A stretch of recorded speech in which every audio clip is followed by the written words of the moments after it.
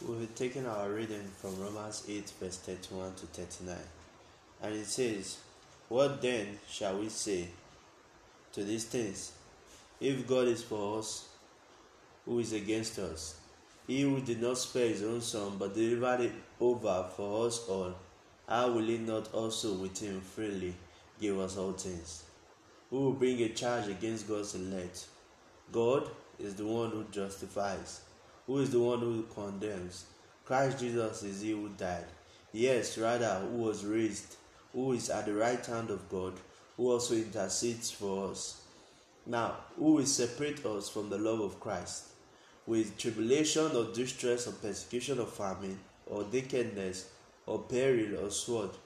Just as it is written, for your sake we are being put to death all day long. We were considered as sheep to be slaughtered. But in all these things we overwhelmingly conquer through him who loved us. For I am convinced that neither death, nor life, nor angels, nor principalities, nor things present, nor things to come, nor powers, nor height, nor depth, nor any other created thing will be able to separate us from the love of God, which is in Christ Jesus." Now, we have been basically talking about the context of suffering and God's purpose in suffering, and how God basically wants through the Apostle Paul wants to give us comfort in our sufferings, give us hope basically in our suffering.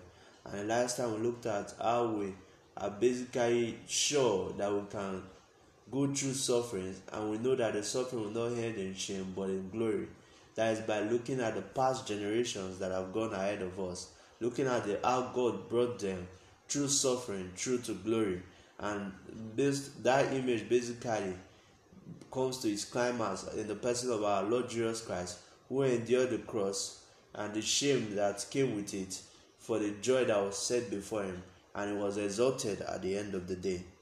Now, we are going to break down this text basically into 4 points. The first one is nothing withheld. Second one is no charge against us.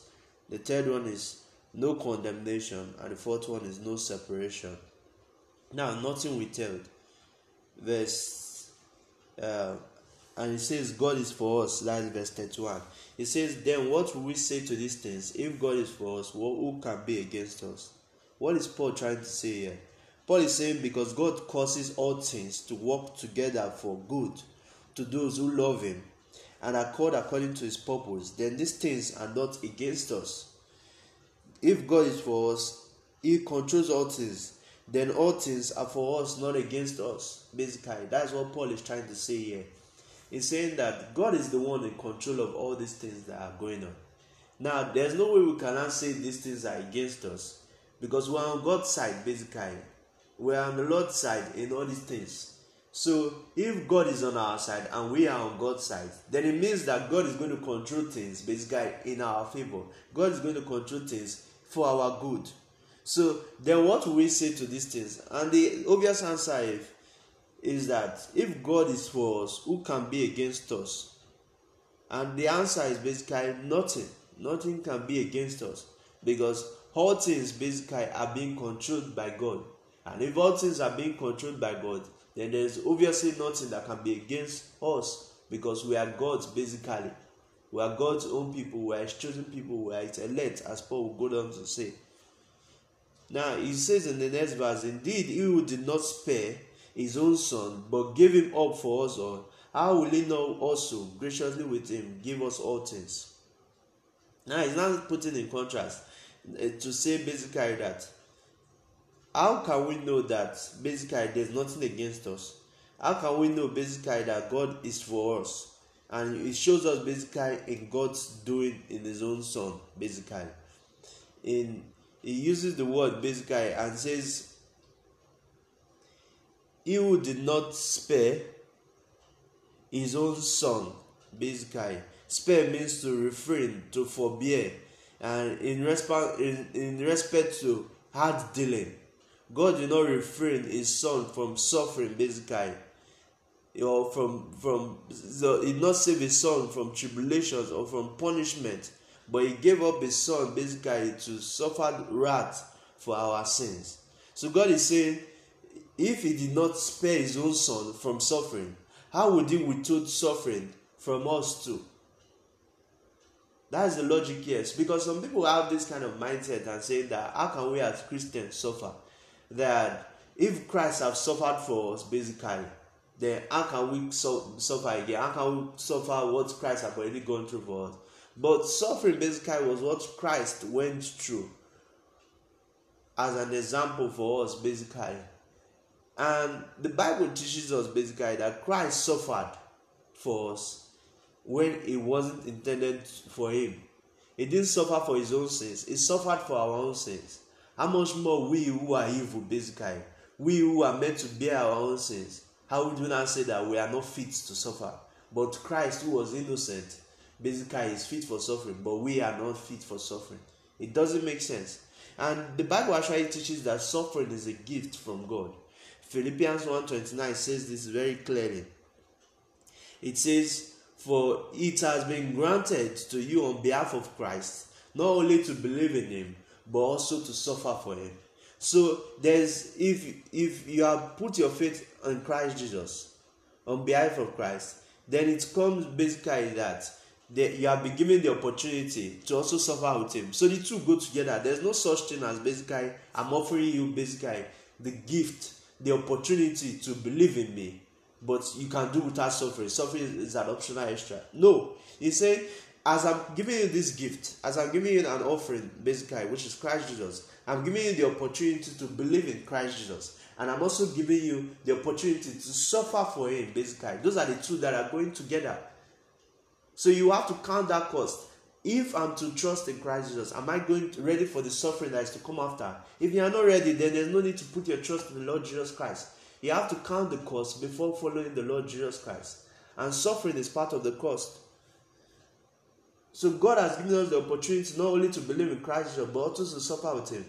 And there are so many things that God has given us freely in Christ Jesus. God gave us freely his Son. He gave us freely the Holy Spirit. Basically, through Christ Jesus, we have the Holy Spirit that Christ promised, basically, that when he's exalted, the Holy Spirit will come and dwell with the church. So God has given us the Holy Spirit to help us to live the life of Christ here on earth. That is a precious gift that God has graciously given us that we did not deserve, we did not work for. This is a free gift God gave us. There are so many things. The Bible also talks about what eyes have not seen or ears have not heard, and it has not even entered into the heart of man. These are the things that God has prepared for those who love him. But how can we know these things? We know these things through the Spirit that God has revealed. So through God's Spirit, basically, he reveals these things to us. The things that God has freely given to us in Christ Jesus, we can be able to know them through God's Spirit within us. And he also made us know, basically, that he has made us inheritors of his kingdom. God has given us the opportunity, basically, to have inheritance of the kingdom of God, that we are able to reign with Christ Jesus. We are able to be heirs with Christ Jesus, co-heirs with Christ. So when you are in Christ, basically, you have an inheritance that is reserved for you in heaven. At the time, it's going to be revealed. So these are the things that God has freely given to us in Christ Jesus. So these are basically to show you, basically, that God is truly for you. He gave his Son up for you. And Paul says, he who did not spare his own Son, and it's not like as if he withheld the Son from suffering, he also gave him up for us all. This was the benefit that he gave him up for us all. So what does Christ mean? Paul mean here? Paul is basically saying that God gave Christ Jesus for us all. God delivered him over for us all to be crucified. We see this in basically Luke chapter 24, verse 7 and 20. It says, the Son of Man must be delivered over to the hands of sinners, be crucified, and on the third day be raised again. The chief priests and our rulers handed him over to be sentenced to death, and they crucified him. and they crucified him. So basically, and Romans 4:25 also says that it was delivered over because of our transgressions. So for our own sins, basically, Christ died. So when men basically were delivering, from this text we see that it was men that delivered Christ to the hands of sinners for him to be crucified. But in this work that men were doing, it was God that was also doing it. Men sentenced him, God also sentenced him. It was not basically men doing, men did it of their own free will, and they were totally responsible for the sins of delivering Christ over for death. But it was still God that was doing this, basically, in the sovereignty. And these are things that we cannot understand. It almost seems like, how can I be saying that I'm doing something and it's still God that is doing this thing at the same time? It almost seems like a contradiction, and this is why we always have this paradox between God's sovereignty and human responsibility. But it was God that was walking through all these things, and it was basically for our sins. And basically, Paul here is trying to get us back into theology and understanding that the basis for us saying that God is for us and there can be no things against us is the proof basically in the doctrine of the cross, the doctrine of the atonement. Christ dying for our sins, basically. Christ being suffering for the wrath of God for our sins is a proof or fact of the love of God, that God is truly for us and there can be nothing against us.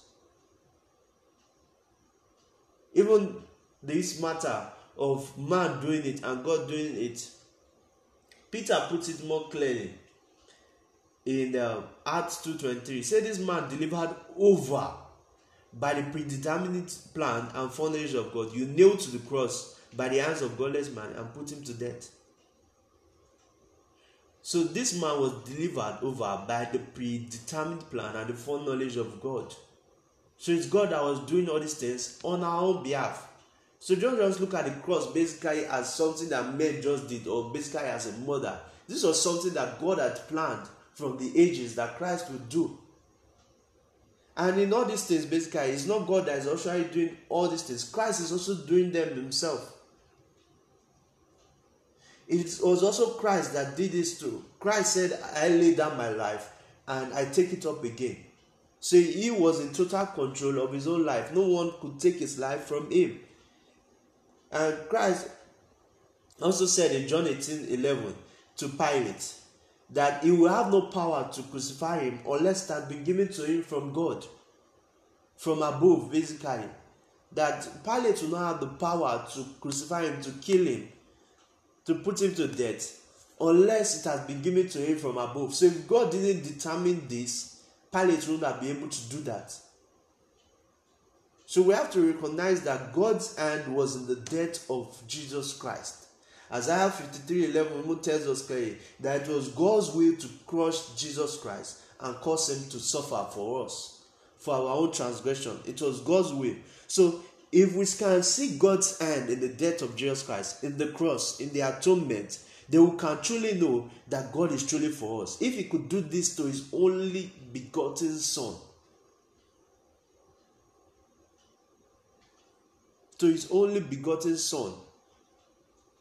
then Paul goes on to say, how will he not also with him graciously give us all things?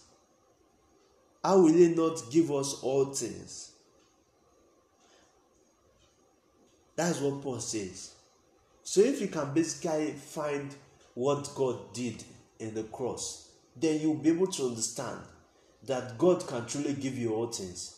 If a man can kill his son for you, then that I'm not saying God is a man. Don't misinterpret me here. I'm just saying, using an analogy, basically. If a man can kill his son for you to come out of prison, then imagine what the man can do for you. Imagine that, will the man withhold anything from you?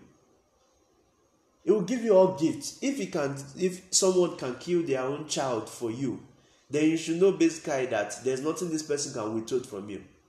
And this thing basically alludes to Abraham.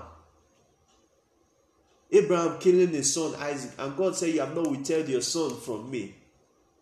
If Abraham could sacrifice his son Isaac for God, then God basically knew. He said, "Now I know." God said, "Now I know. Now I know that you truly trust me. Now I know that you are truly for me. Now I know that you truly love me." When Abraham could sacrifice his son for God, then God knew that this man was truly all in for him.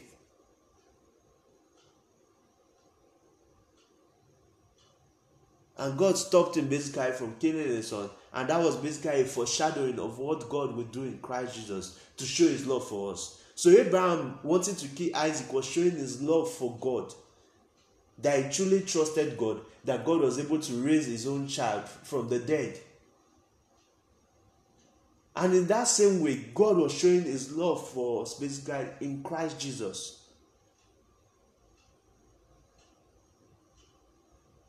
I truly hope by God's grace we'll be able to get this, and we can know that God graciously gives us all things with Christ Jesus on the basis that of what we have seen in him doing to his son. Him not sparing his son, but giving his son for us all. Now the second point, no charge against us. And Paul says in verse 33, who will bring a charge against God's elect? God is the one justifying. God is the one justifying. Who can bring an accusation against God's elect? And Paul is basically speaking to the end time judgment, basically. That who is going to bring in the future an accusation against God's elect? Is it Satan that is going to bring an accusation? Is it our own acts that is going to bring an accusation against us? Or is it our enemies of God that is going to bring a charge against God's elect? God's elect basically means God's chosen ones. People that he has set apart. And basically Paul says the answer is basically God is the one justifying. God is the judge. And if God is the judge, how can someone bring a charge against us? God is for us basically. And God is basically the one doing the justifying. And this justifying is present continuous tense, basically that God is justifying us as we go on believing. And all these things basically based on the resurrection of Christ Jesus, basically. If Christ had been raised, Christ basically paid for our justification. Romans 4:25, it says, he was delivered over because of our transgressions and was raised for our justification. So Christ's resurrection was a proof of our justification. That's why it's very right to say when someone asks you, when were you justified? You could basically say, I was justified 2,000 years ago. So Christ was raised for our justification, for the whole world. But you cannot tap into that justification unless you have put your faith in the Lord Jesus Christ. So when you put your faith in the Lord Jesus Christ, then do you appropriate the blessings of justification for yourself. Then do you apply the justification to yourself. So as we go on trusting in the Lord Jesus Christ, God goes on justifying us. And the court, God based on saying, declared righteous, declared righteous, declared righteous, all throughout your lifetime. As you go on trusting in the Lord Jesus Christ, God basically keeps on declaring righteous, declaring righteous. So if you are going, keep on trusting in the Lord Jesus Christ, then no one can bring a charge against you. You are God's elect. You are God's chosen one. You are one that God has set apart from the world unto himself. You have been called according to his purpose. And Paul goes on to the next point, no condemnation. And he's saying, who is the one condemning? In verse 34. Who is the one condemning? And this is the present continuous tense, that there is something that is actually condemning us in the present continuous tense. There are people who may be trying to condemn us. Satan may be trying to condemn us. Our own hearts may be trying to condemn us. Sometimes our deeds may be trying to condemn us. And Paul is basically saying that, who is the one condemning? Then he answers that question and says, Christ Jesus is the one having died, rather having been raised, who being at the right hand of God and who is interceding for us. So Paul is not saying that there can be no condemnation presently for us, not only about the future judgment time, in the eschatological judgment, but he's saying presently, as we're going on in our life here on earth, there's now no condemnation for us. Why? Because of Christ's work in his death, burial, and resurrection. Christ's ascension, Christ's intercession for us. So the gospel is the basics for why we cannot be condemned at the present moment. And remember, Paul basically said that it's not only in this gospel that you believe to be saved. You also continue in this gospel. You stand in this gospel to continue being saved. So you have to go on believing in the death, burial, and resurrection of Jesus Christ to continue being justified, to avoid going on being condemned. So as you are being condemned, God is justifying you as you go on trusting in the Lord Jesus Christ. That's what is underlined in all these things. Because Paul is on bringing the theology basically and saying that we have to understand Christ's work in the death, burial, and resurrection. You have to believe that Christ truly died, he was buried, and he rose again.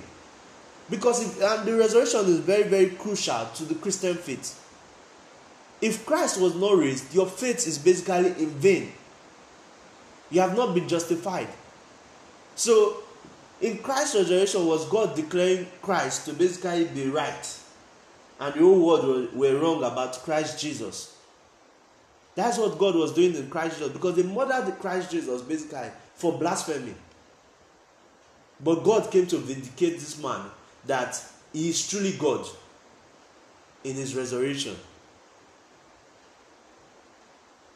So we have to understand Christ's work in his death, burial, and resurrection, and believe that to be able to appropriate justification into our life. And as we go on trusting in Christ Jesus, God goes on justifying us, and we cannot say there's now no condemnation presently for us in Christ Jesus. So no one can be condemning us.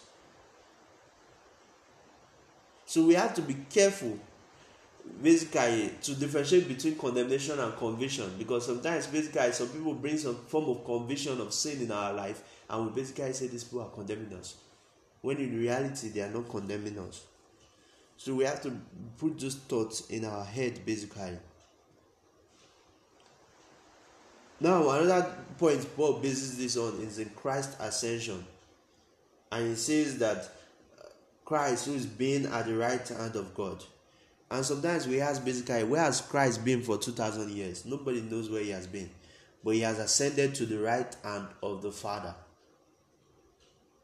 So what does the ascension, what does being at the right hand of God mean for us? What does it mean for us? How does it apply to that we cannot be judged against in this our present life? What does that mean for us, the exaltation of Christ?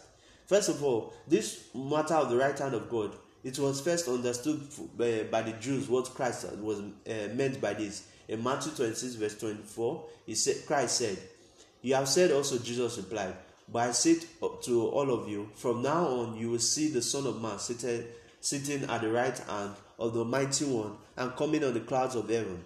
Then the high priest tore his clothes and said, "He has spoken blasphemy. Why do we need any more witnesses? Look now, you have heard the blasphemy." So sitting at the right hand of God means that Jesus Christ is God.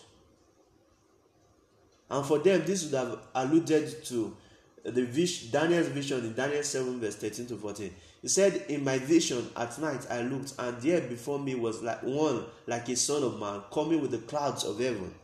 He approached the Ancient of Days and was led into his presence. He was given authority, glory, and sovereign power. All nations and peoples of every language worshipped him.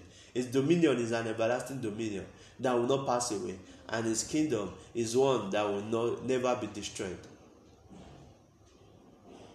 And today, basically, in Christendom, we have people who deny the deity of Christ Jesus, but they don't understand how essential the deity of Christ Jesus is to our faith.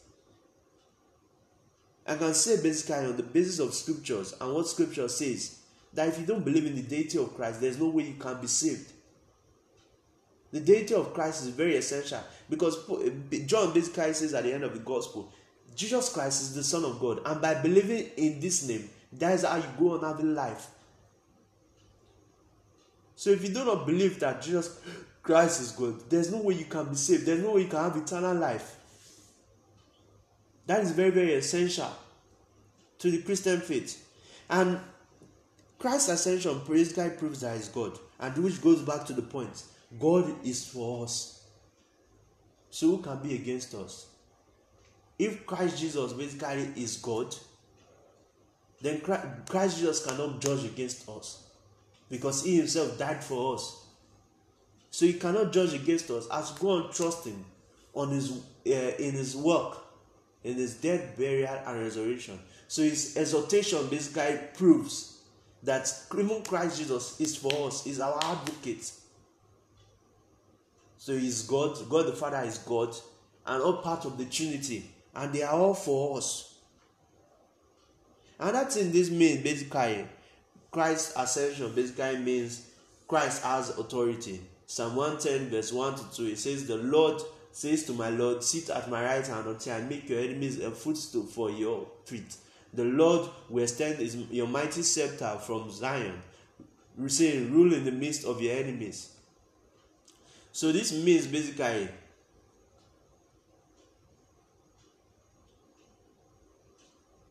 that Christ has authority. Christ is sovereign over his enemies. So if Christ is basically has dominion over his enemies, all his enemies are at his footstool, so who can bring any condemnation against us?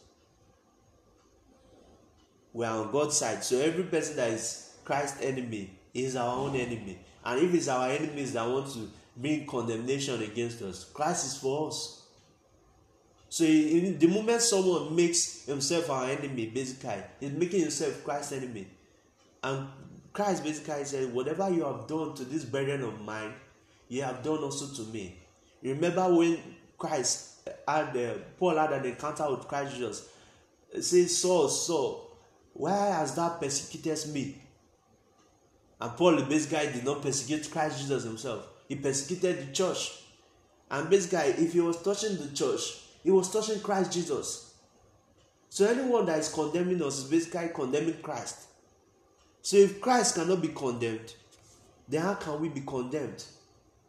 That's what Paul is saying. If Christ cannot be condemned, how can we be condemned? Christ has been exalted to the right hand of God. And Christ basically says we are going to reign with him. Share in this his authority. We are going to reign on the earth basically. He's going to give us this scepter that we are going to rule with him on the earth for 1,000 years. We will become overcomers and endure to the end. So the Lord Jesus Christ ascended to sit at the right hand of God in heaven. That is where he is presently. So after being declared to be the Son of God, empowered by his resurrection from the dead,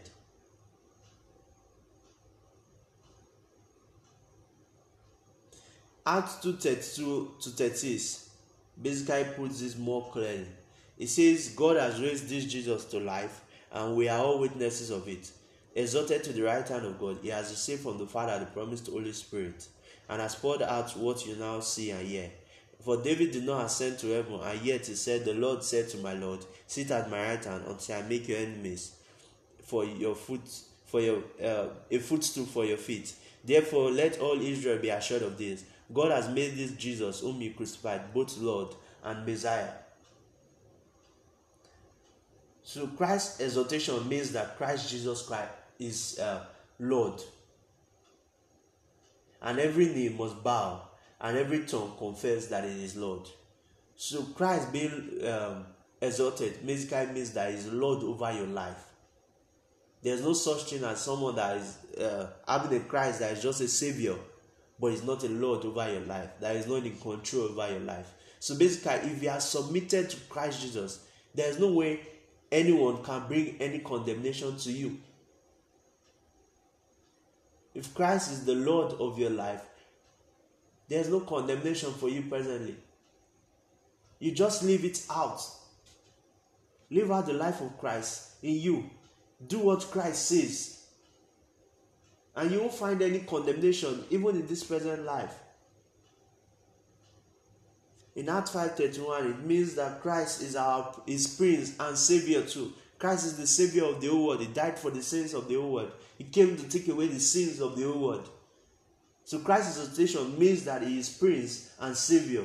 Ephesians 1 verse 20 to 22. It means that Christ is head over everything for the church. So Christ has dominion over everything in the world for the church, including the church, the angels for the church. So Christ has dominion or headship or rulership over everything in the world for the church. So all these things are for our benefits. So whatever Christ has dominion over is what He can graciously give to us that are in Him.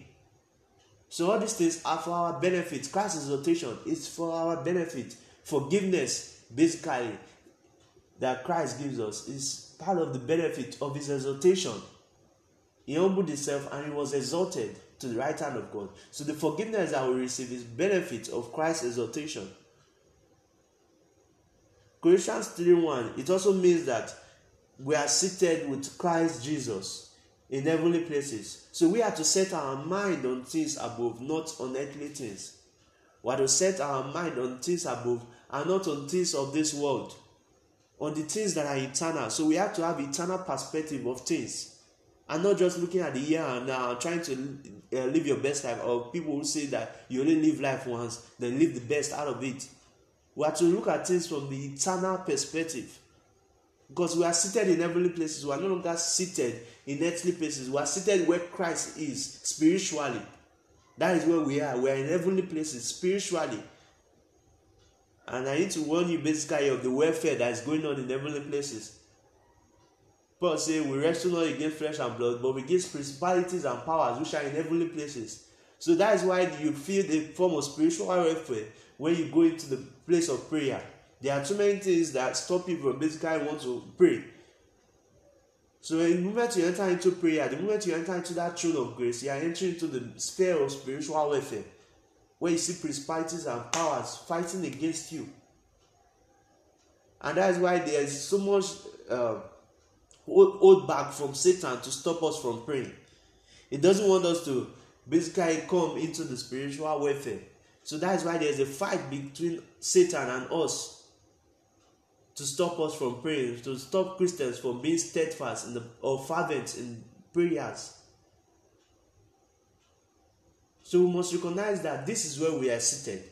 And in that understanding, we can know that there is truly spiritual warfare in that realm. We are seated in heavenly places. That is why we can understand.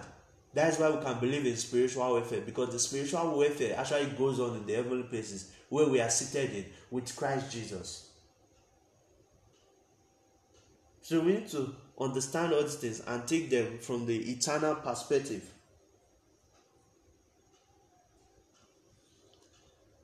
It also means that for us, purifications of sins, we can be cleansed from our sins. Christ is our high priest, who offers gifts and sacrifices for us. He offered one sacrifice for sins for all time. For him to sit at the right hand of God, it means he had to endure the cross, scorning its shame. So Christ offered one sacrifice, which is his own life, for sins for all time. It was an innocent life. This is what we call the substitutionary atonement. It suffered for us on the cross. It was a substitution. He took our suffering when we were meant to take the penalty basically for our sins. Christ took it for us. It was a substitution for us. And it was one sacrifice basically for all time. So we don't need to go on making any sacrifices for sins anymore. Christ is a sufficient sacrifice for the atonement of the world. Paid for the sins of everyone. But to apply that atonement, you have to trust in the Lord Jesus Christ, in his death, burial, and resurrection for your sins and justification, to appropriate all the benefits of forgiveness and holiness. Paul also says Christ work in intercession. So Christ is interceding for us. Hebrews 7:25 makes this very clear. He said, therefore, he is able to save completely those who come to God through him, because he always lives to intercede for them.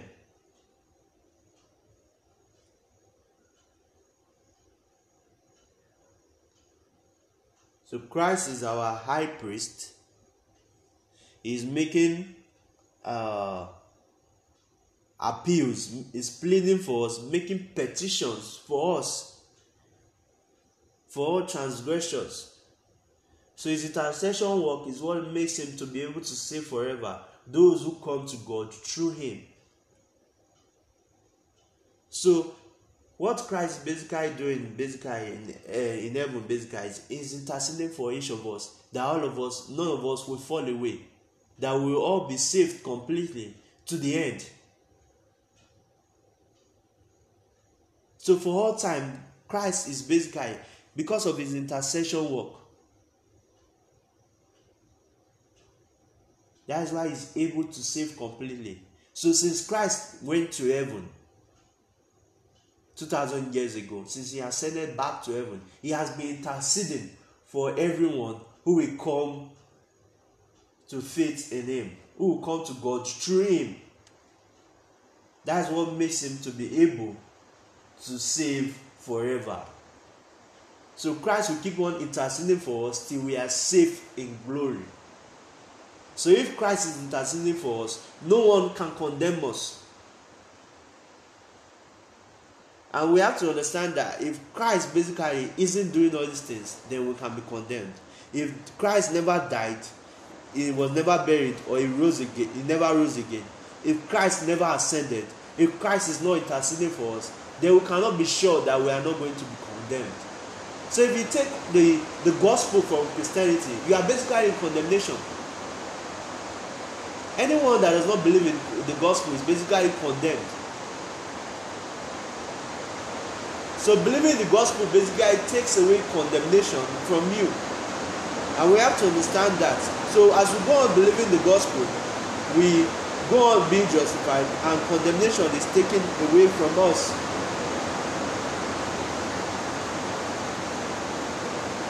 Now, Paul says, no separation. No separation.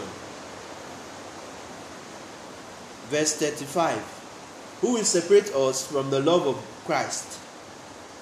Who will separate us from the love of Christ? The love of Christ basically means Christ's love for us.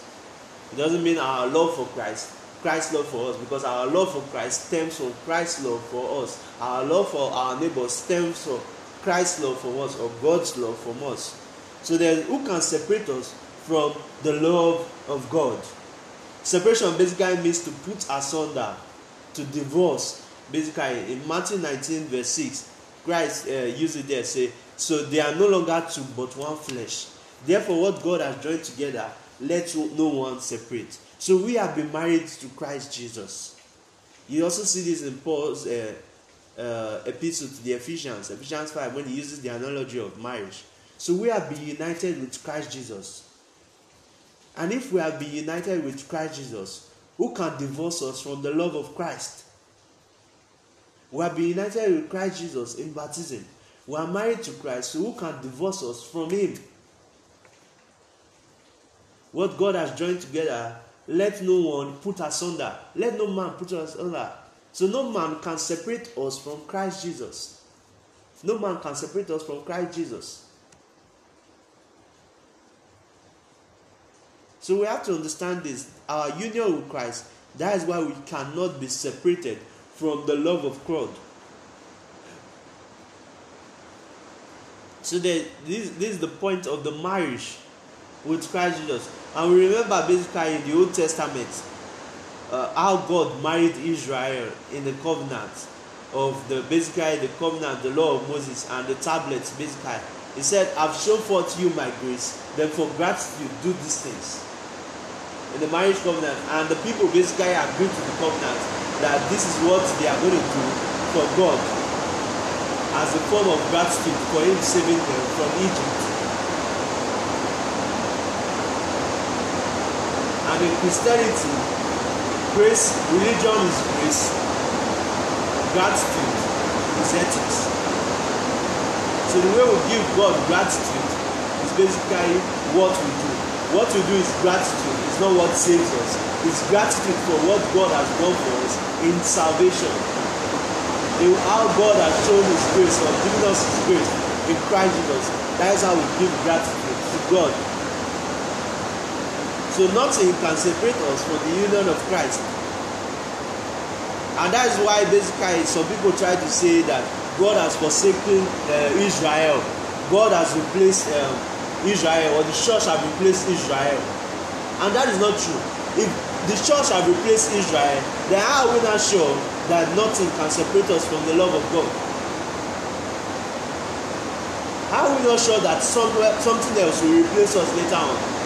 If something has divorced the union of God and Israel, how are we not sure something will be able to divorce us from Christ Jesus later on if we are unfaithful?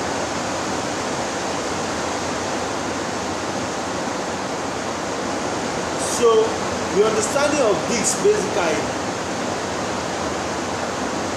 the union of Christ Jesus basically makes us to understand that nothing shall separate us from the love of God. And Paul basically lists some things. He says, with tribulation or distress or persecution or famine or nakedness or danger or sword. Let me look at the word this tribulation. What does this tribulation mean? Tribulation basically means affliction, anguish, trouble, distress. In James 1:27, tribulation there means the pain that a widow is going through for the loss of her husband. So if you are going through the loss of a family member or the loss of a close relative, that is a tribulation from you. And Paul is basically saying that such kind of things doesn't even separate us from the love of Christ. That even in the midst of our loss of a family member or the loss of a relative or someone close to us, Christ still loves us.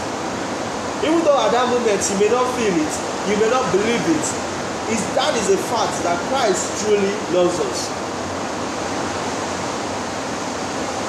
Luke 8:13 also tells us basically that people can fall away because of tribulations. Luke 8:13 says, those on the rocky ground are the ones who receive the word with joy when they hear it, but they have no roots. They believe for a while, but in the time of testing, they fall away. And the reason why they fall away is basically the word of God did not abide in them.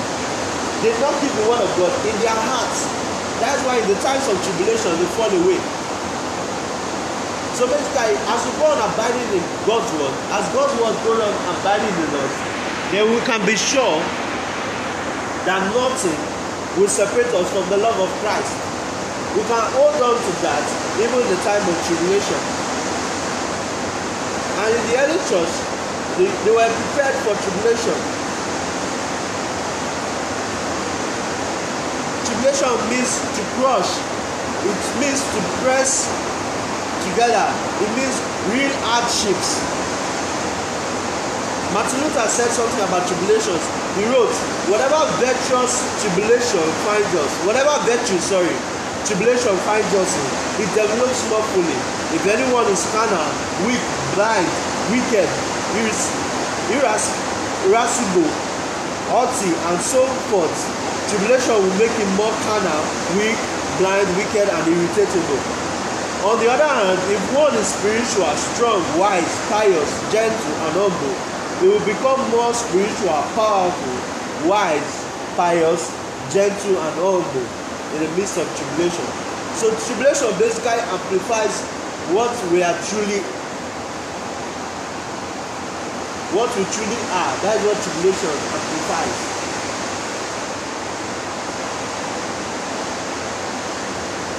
Tribulation was the preparation that the early church actually believed. It's also use of outward difficulties, emotional stress, sorrows which weighs down a man's spirit, like the sorrows and burden of his heart. It also includes disappointment which can crush out the life of someone.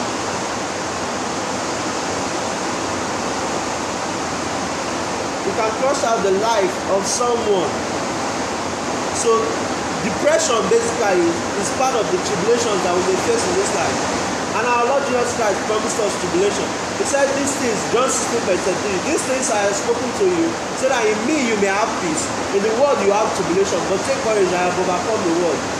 So in Christ basically we have peace even in the midst of tribulation. We can take courage, we can find comfort that Christ has overcome the world. Then we are going to become overcomers in Christ Jesus. Paul basically said in Acts 14:22, he says, through many tribulations we will enter into the kingdom of God. Tribulation is part of the Christian life. It's a normative that we should understand that it's part of the Christian life. It's not something we have to be shocked in. 1 Thessalonians 3:13 says, so that no one will be disturbed by these afflictions, for you yourself know that we have been destined for tribulations. We have been destined for tribulations, and we need to understand this. This is what God has prepared for us. He has granted us as a gift tribulations. But we should also have an understanding that even in the end, tribulation is not going to win. Those who have given us affliction in this life, those who have given us tribulation in this life, are not going to go scot-free. God is going to repay them at the coming of Christ Jesus. But tribulation also has some eternal purposes. Tribulation brings about perseverance. It brings about character and hope. Romans 5:3. It says, and not only this, but we also rejoice in our tribulations, knowing that tribulation brings about perseverance, and perseverance proven character, and proven character hope. You cannot know that you can persevere unless you have actually gone through tribulations. And you saw basically of those people, when the test came basically they fell away from the faith. So when these tribulations come and you persevere through tribulations, then you know that you can persevere. Then you know that you have perseverance. So it's tribulation that actually brings about perseverance. If you have not gotten an exam, how can you know that you truly know something or you are passed? Without an exam, there's no way you can pass on to the next stage. So tribulation is the exam that comes for the testing of our faith, to show that our faith will be able to survive, that we cannot fall away. So tribulation brings about perseverance, and that perseverance changes our character, refines our character, brings our character. And that's why the Bible actually says that those who have suffered with Christ, most of the time they cease from sin. Those who have suffered with Christ, they cease from sin. In 1 Peter 4. And there's something that actually happens in suffering that actually perfects us, that refines our character. And tribulations also bring about hope. Normally, as we are living our life now, we are not facing through any hardship, we are not facing any tribulations, we are not facing any persecution. But now we are not people that are hopeful. But in times of tribulation, you need hope. You need something to put your anchor to hold on to.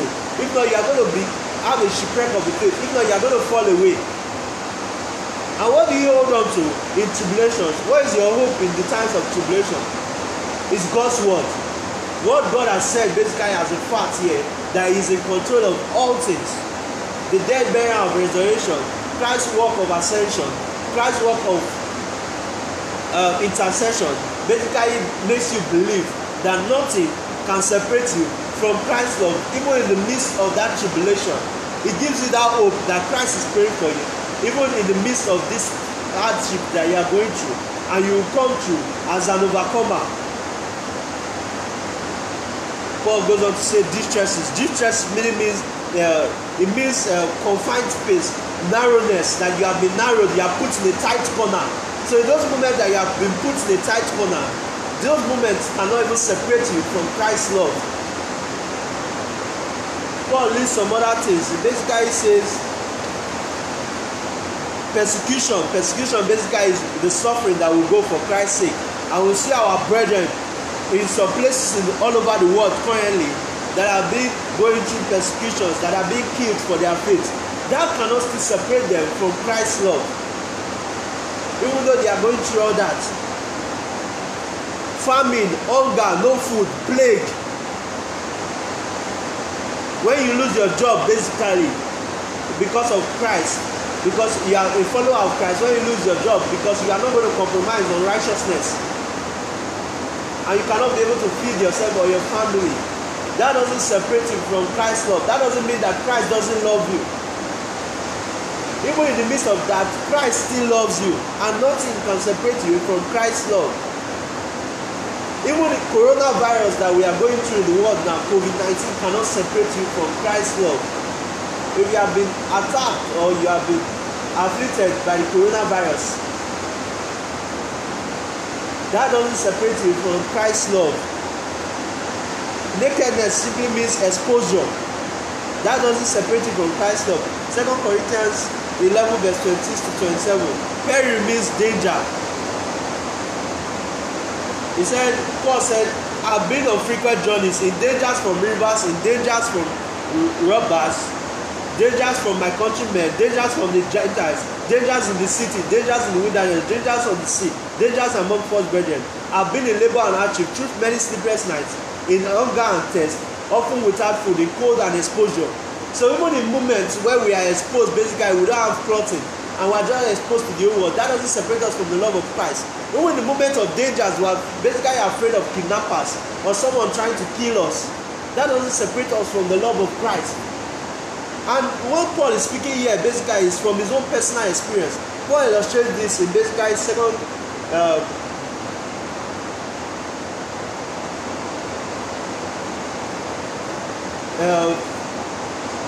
Corinthians 1 verse 8 to 9 is an illustration of tribulation.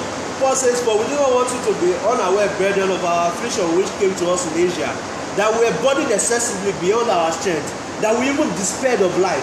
Indeed, we have the sentence of death within ourselves, so that we will not trust in ourselves, but in God who raises the dead. So in all this affliction, Paul was almost depressed, even to the point of even giving up.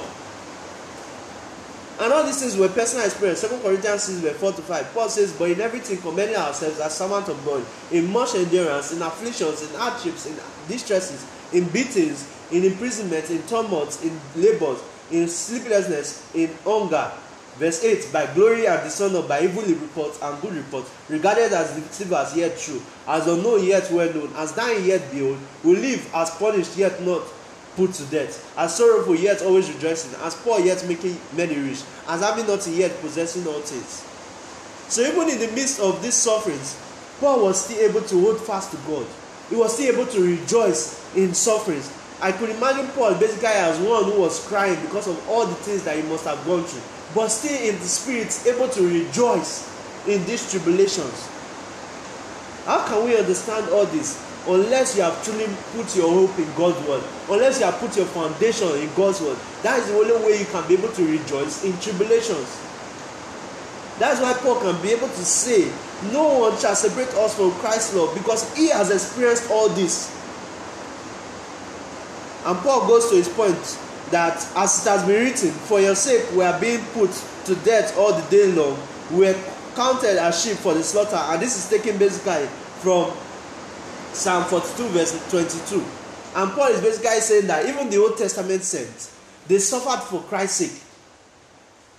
So this has been the pattern of God's people from time on. They've been suffering for Christ, and this has not separated them from the love of Christ. You remember the last time we spoke about Moses suffering, basically wanted to suffer shame with the people of God rather than the pleasures of Egypt. We talk about how many were sown into for Christ's sake, for the gospel that they preached basically in the Old Testament, for the words that God gave them, the prophets of old, how many were killed because of God's word. So for Christ's sake, basically, we are being put to death. Paul says this in 2 Corinthians 4:11 about himself. He says, for we who live are constantly being delivered over to death for Jesus' sake. so that the life of Jesus may be manifested in our mortal flesh. So even in as much as we are being persecuted, we are being killed, Christ's life is being manifested in our flesh. People are able to see the suffering of Christ even in our own self. We are the facts that Christ truly suffered. Our lives is an example that Christ truly suffered for people's sin. Our life is basically the gospel.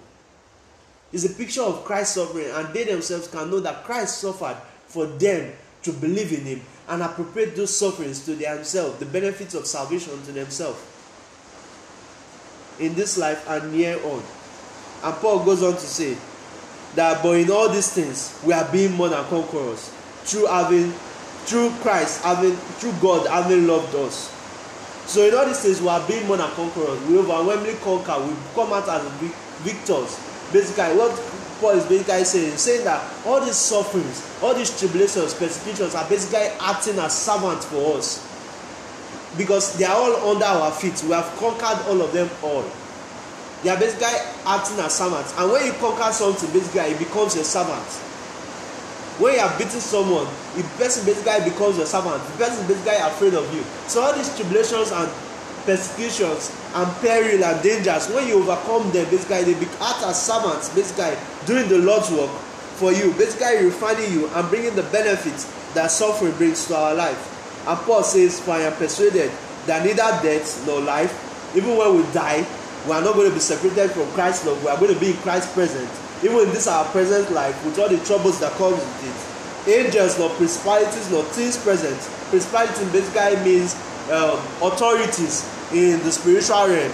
It also means rulers here on earth, angelic authorities, human authorities. No matter how unjust they may be, unjust they may be, that to us, they cannot separate us from Christ's love. No powers, nor things present, nor things coming, things in the future, nor the things that we are facing presently. None of them can separate us. No height, nor depth, nor any other creation. No creation can be able to separate us from Christ's love. No other creation. If at all Paul couldn't even say more things than he wanted to say, more persons, he basically says no other creation to conclude it all. We'll be able to separate us from the love of God in Christ Jesus our Lord. So the love that the love that God has shown to us in Christ Jesus, no one can be able to separate us from that love. And Paul says, I am persuaded. What made him to be persuaded is because he has gone through all these things, and he is convinced from the arguments that truly, nothing can separate us from Christ's love. Nothing, no one can separate us from Christ's love, and we have to believe that.